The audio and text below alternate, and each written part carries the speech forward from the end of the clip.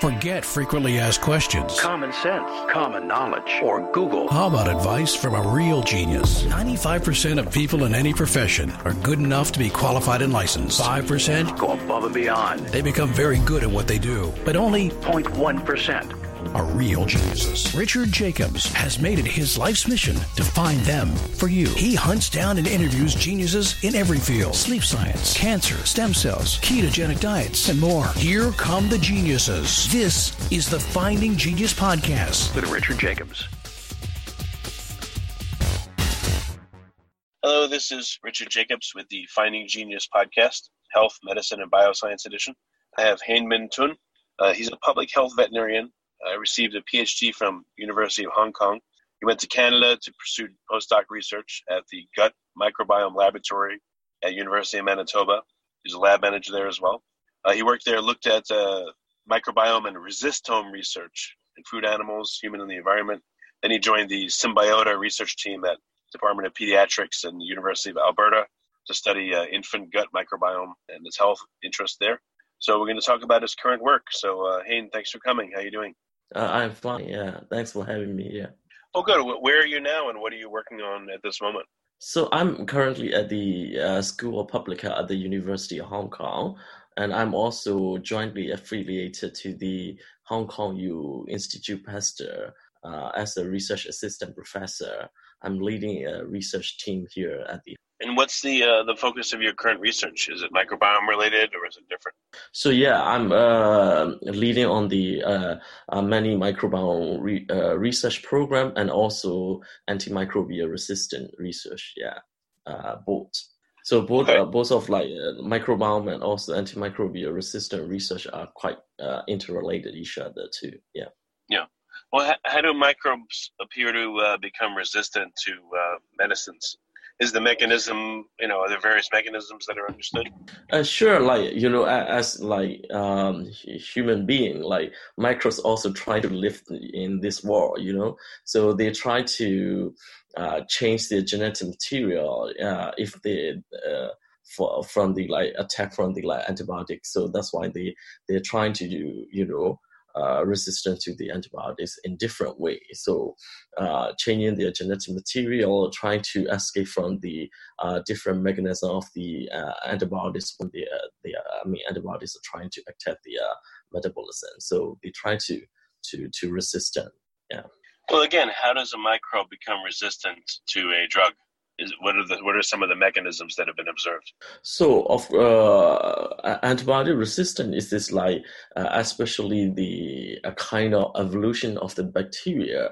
So they have a kind of certain type of the mechanisms that is trying to change their genetic structure, trying to escape from the recognition of the different antibiotics. For example, some antibiotics are targeted to the different structure of the bacteria, but they try to change their genetic material to change the recognition from the different antibiotics. Yeah. Okay, so what are you trying to figure out? How to stop them from becoming resistant, or a drug or an interaction that will overcome any resistance? Like what's the thought process there? So now my research area is not trying to very basic science. I'm trying to answer the questions how the microbial community changes is related to resistant, antimicrobial resistance, especially the gut microbiome. So how the changes in the gut microbiome, how the dysbiosis in the gut microbiome is causing our colonization resistance, changing our colonization resistance against two different antibiotic resistant bacteria. So we have a lot of resistant bacteria, in our gut, but our level of the resistant, bacteria is different among the different individual. So, and we also hypothesize that probably that is related to our gut microbiome, the community structure in our guts. So that's why we want to try to understand how the gut microbiome interrelated with the resistome noble in our gut. Okay, again, are there any specific mechanisms that you've observed by how resistance arises, or what are some of the dynamics of it? In order to figure it out, I think we'd have to understand. Sure. Sure. In our kind of preliminary finding, we found that reducing the diversity in our gut microbiome is one of the factors that is causing the colonization by the different type of the resistant bacteria, such as like ESBL bacteria, extended spectrum beta-lactamase producing bacteria. So that's why we think like the disruption of our gut microbiome, changing our gut ecosystem, and also that is impacting our host defense, host immunity, that is causing our colonization, resistant against the different resistant bacteria. So one of our interesting finding is this in reducing the diversity, especially among the butyrate producer in our gut, that is causing colonization, reducing colonization resistance against the ESBL bacteria. Our hypothesis is really reducing the level of the butyrate, where we also causing the reducing the level of the butyrate in our gut, and that is causing our the level of the butyrate level in our fecal, in our gut, that is causing our epithelium system change in the area. So that is causing a colonization resistance. Actually, this is very early kind of concept that we need to do more mechanistic study in this finding. When you say diversity is reduced, is that diversity of function to create a certain metabolite, or is it just diversity of strains? And if so, is it strains that are close, or are they more taxonomically different? So the first information we found is the overall diversity reduced. So the overall diversity reduced is not always good for the microbiome. In most of the study, you can see there's microbiome research has been reported that the reducing the diversity is correlated to certain different type of disease. But also for the antimicrobial resistance, also we found quite similar phenomena.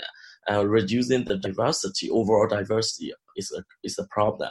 But when we are looking at very detailed level, we found that the reducing level of the butyrate producer in the gut is correlated to the colonization of the resistant bacteria. So we don't understand how the butyrate is. We know that butyrate is, providing the energy for our colonal site, this epithelial cell in our colon. But we don't know why that is, causing the colonization resistance. Changes in the colonization resistance. We need to do more research on that. All right. So, in particular, into the dynamics of the microbiome itself, at least the gut microbiome, have you figured out any particulars?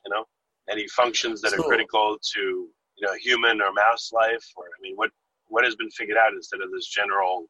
Okay, well, there's a microbiome and we're studying. What are some of the particulars you're looking at figuring out? So another big project that I'm working on, it is we try to understand what is healthy microbiome. So when you are going to ask this question, this is kind of $1 million question. If you go and ask every microbiome researcher, definitely they cannot answer on that. So healthy microbiome I think everybody aim to understand what is healthy microbiome is. So this is also one of the objectives for my research group too. We try to understand what is healthy microbiome, but we are using the kind of different approach from other groups. So we're trying to look on the very early life microbiome development. That is trying to understand how we we inherited our microbiome from the mother, and also how that developed in the first 3 years of life, and that is also reflect to our healthy gut microbiome. So we are trying to understand so many things, how different type of factor is influencing on our microbiome development in early life, and how that is also contributing to our healthy gut microbiome. So that is one of the area that we are working on. Well, if there's a lot of factors, which factors are you starting out with to elucidate? There's so many. Of course. So I work with the Canadian health bird cohort study, and we try to look at in different factors, like, for example, like how the maternal factor like maternal obesity, maternal diabetes, that is impact on the baby microbiome development. And also we are looking at the different environmental factor like pet exposure, how that impact on our gut microbiome development in the early life, and also exposures to different disinfectants or like different chemical exposure, how that is impact on our gut microbiome. So we look at like several exposure, that is impact on our gut microbiome development in the early life, especially the first 3 years of life. Yeah. So, what are you using, a mouse model, or what kind of model are you using? We are looking at the human sample, especially the population-based sample. So we know that like the mouse model is not the best model for gut microbiome study. Of course, we are limited to use for that. But my research is mostly look at on the population data. So we work with like different bird cohort. So one is the Canadian bird cohort, and also we are now working with the Chinese bird cohort study, try to understand how the microbiome development in the population data. And of course, in population data, not always clean as like mouse data, because mouse is you are doing in the lab, and then you have a lot of confined environments. But population data, you cannot do that. So, but of course, we are using different like statistical approach and also machine learning approach, trying to understand how the dynamic of the microbiome development in the early life in different population setting. And then that way we try to understand how the healthy microbiome should be look like. So what have you noticed in the microbiome of, you're starting at 1 year old or earlier? Like, what does it look like in early lifetime? We recruited the mother at that trimester of the pregnancy, and we try to follow that until the 3 years of the baby. Yeah. So it is kind of longitudinal cohort study. Yeah. How often is the sampling, and is it just, Yeah, sure. So we try to, like, in different cohorts, we have a kind of a little bit of different sampling strategy. So for the Canadian cohort, we try to look at the fecal sample at the 3 month old and also 1 year old. But for the Chinese cohort, we could, because we set up the cohort later on, so that's why we have a kind of chance to collect more samples. So we collect the meconium sample. We also have a kind of a week-old sample, a month, and also 3 months, 6 months, and 1 year, and also 3-year-old sample. So we have kind of more sampling time point for the Chinese bird cohort.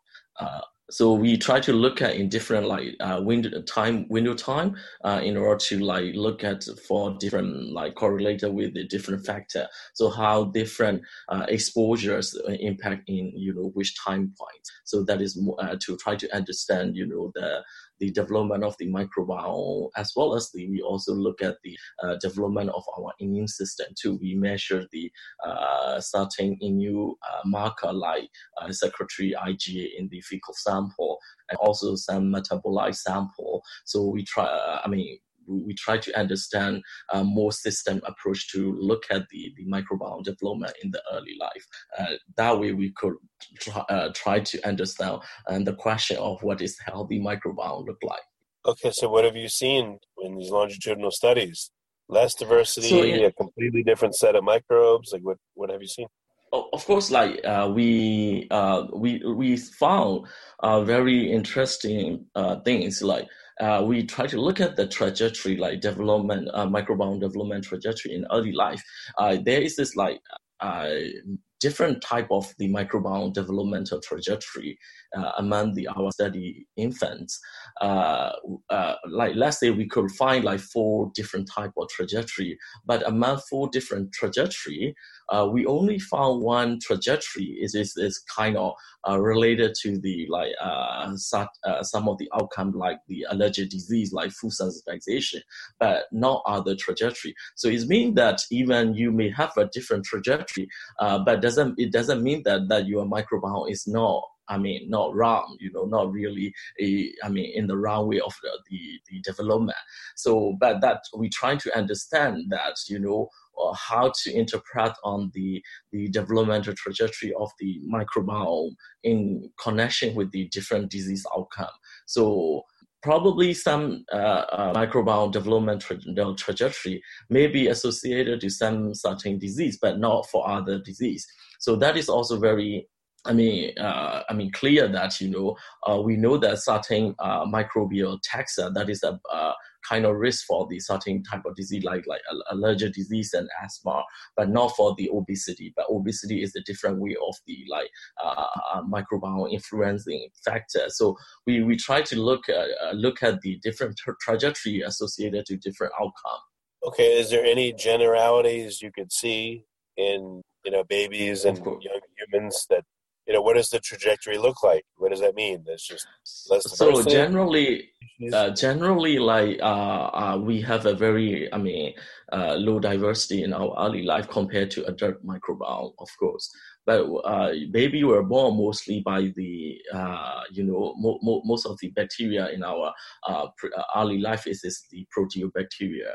So that proteobacteria is just like decreasing, the abundance is decreasing, from time to time. But at the same time, the bacteroidetes and Firmicutes should be taking up our microbiota, and look like a kind of adult-like microbiome.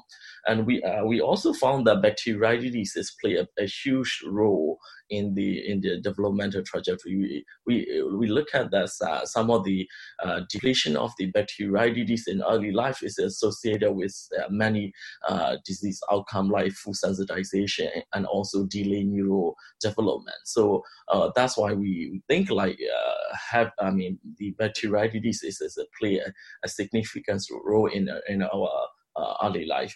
But we can also look at why we have a lower bacteroidetes in the early life, because those kids who are born by the C-section, they have a lower bacteroidetes. Those kids who are fed by the formula, they are also lower in bacteroidetes. And that's why in epidemiological study, we also found that like C-section formula feeding, that is also associated to the same disease outcome. So that now microbiome is explaining why the epidemiological evidence are valid, because microbiome play as a kind of mediation role in this kind of association. So we thought that having kind of bacteroidetes is in the early life is much better than without having the bacteroidetes. So it's really important.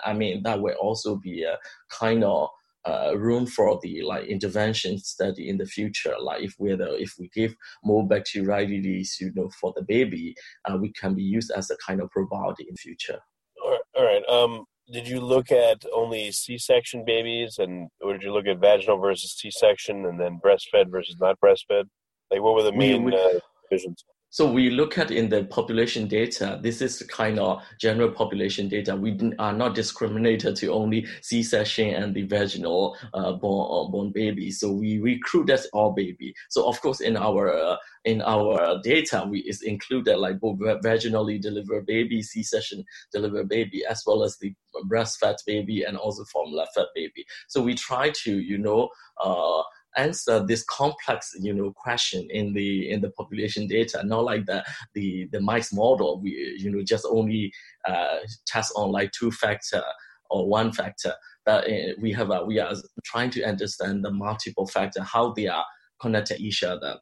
So of course in our cohort, we have a different type of baby, who are breastfed or formula fed or C-section baby or the vaginally born. Okay, so did you see a very big difference between vaginal versus of course, cesarean?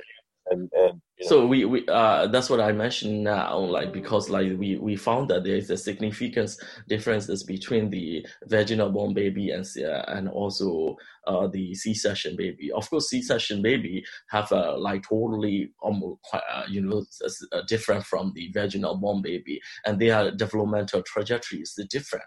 But however, like maybe breastfeeding can compensate that, kind of differences, but it cannot be completely compensated, that based on our finding.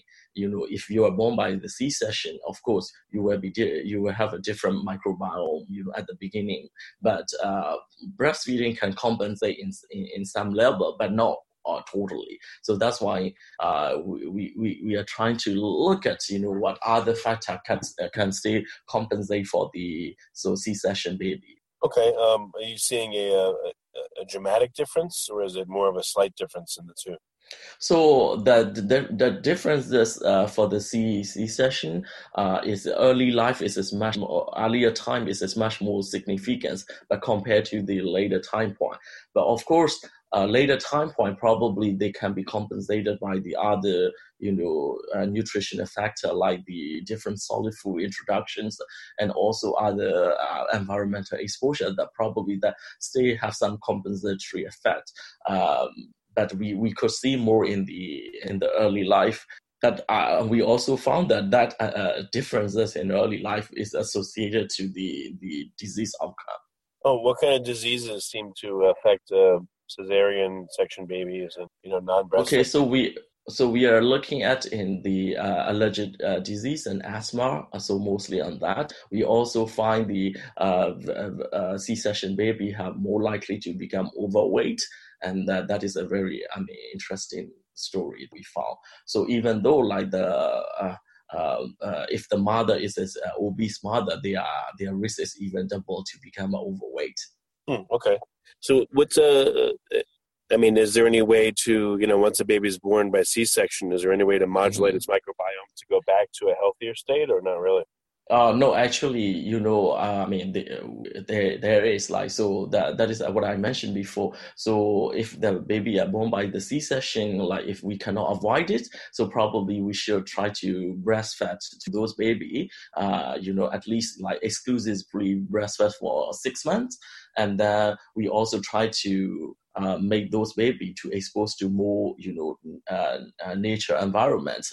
And, that is, we also found in our study that if baby are living in the more nature or related environment or green space environment, they are more likely to have exposed to more microbe. And that is also a kind of, compensatory factor for their microbiome development.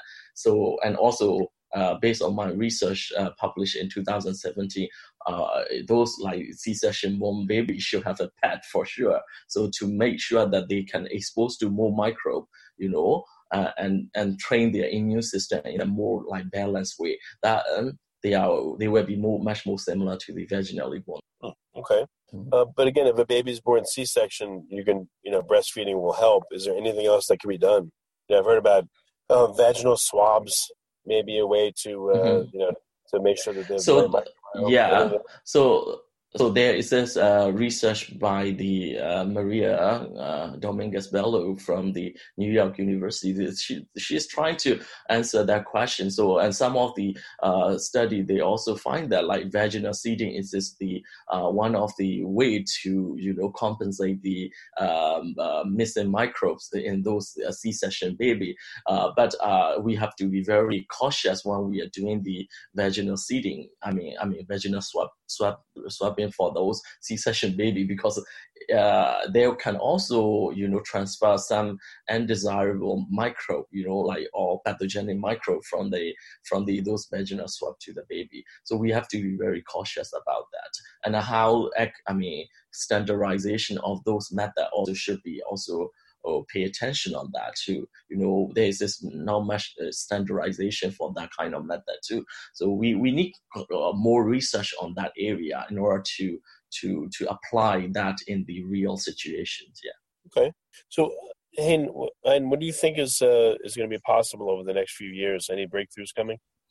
So for the my research group, we are trying to understand the what is the healthy microbiome, but using this kind of early life. So we probably in the next few years we trying to we were more understanding on what healthy microbiome look like. Not only by looking at our different bird cohort, we also trying to do the meta-analysis from different bird cohort study across the world. So we're trying to collaborate with different other collaborators from the European partner and also other North American partner to try to find any consistent finding across the different populations. So that we definitely will understand more on the healthy microbiome, how healthy might look like. And another area we definitely could contribute to the field is like the neurodevelopment. So we're trying to understand how the gut microbiota, impact on the neurodevelopment of the baby and also the mental health. So probably we could also see some exciting new how our gut microbiota can also impact on our mental health and behavior and also neurodevelopment. Then that would also be interesting. Okay, well, very good. Hein, what's the best way for listeners to find out more about your work?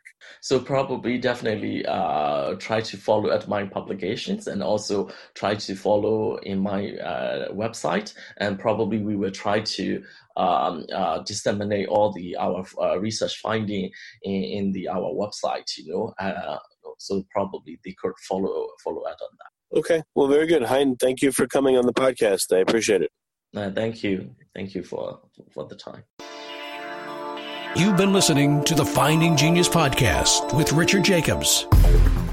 If you like what you hear, be sure to review and subscribe to the Finding Genius podcast on iTunes or wherever you listen to podcasts. And be smarter than everybody else? Become a premium member at findinggeniuspodcast.com.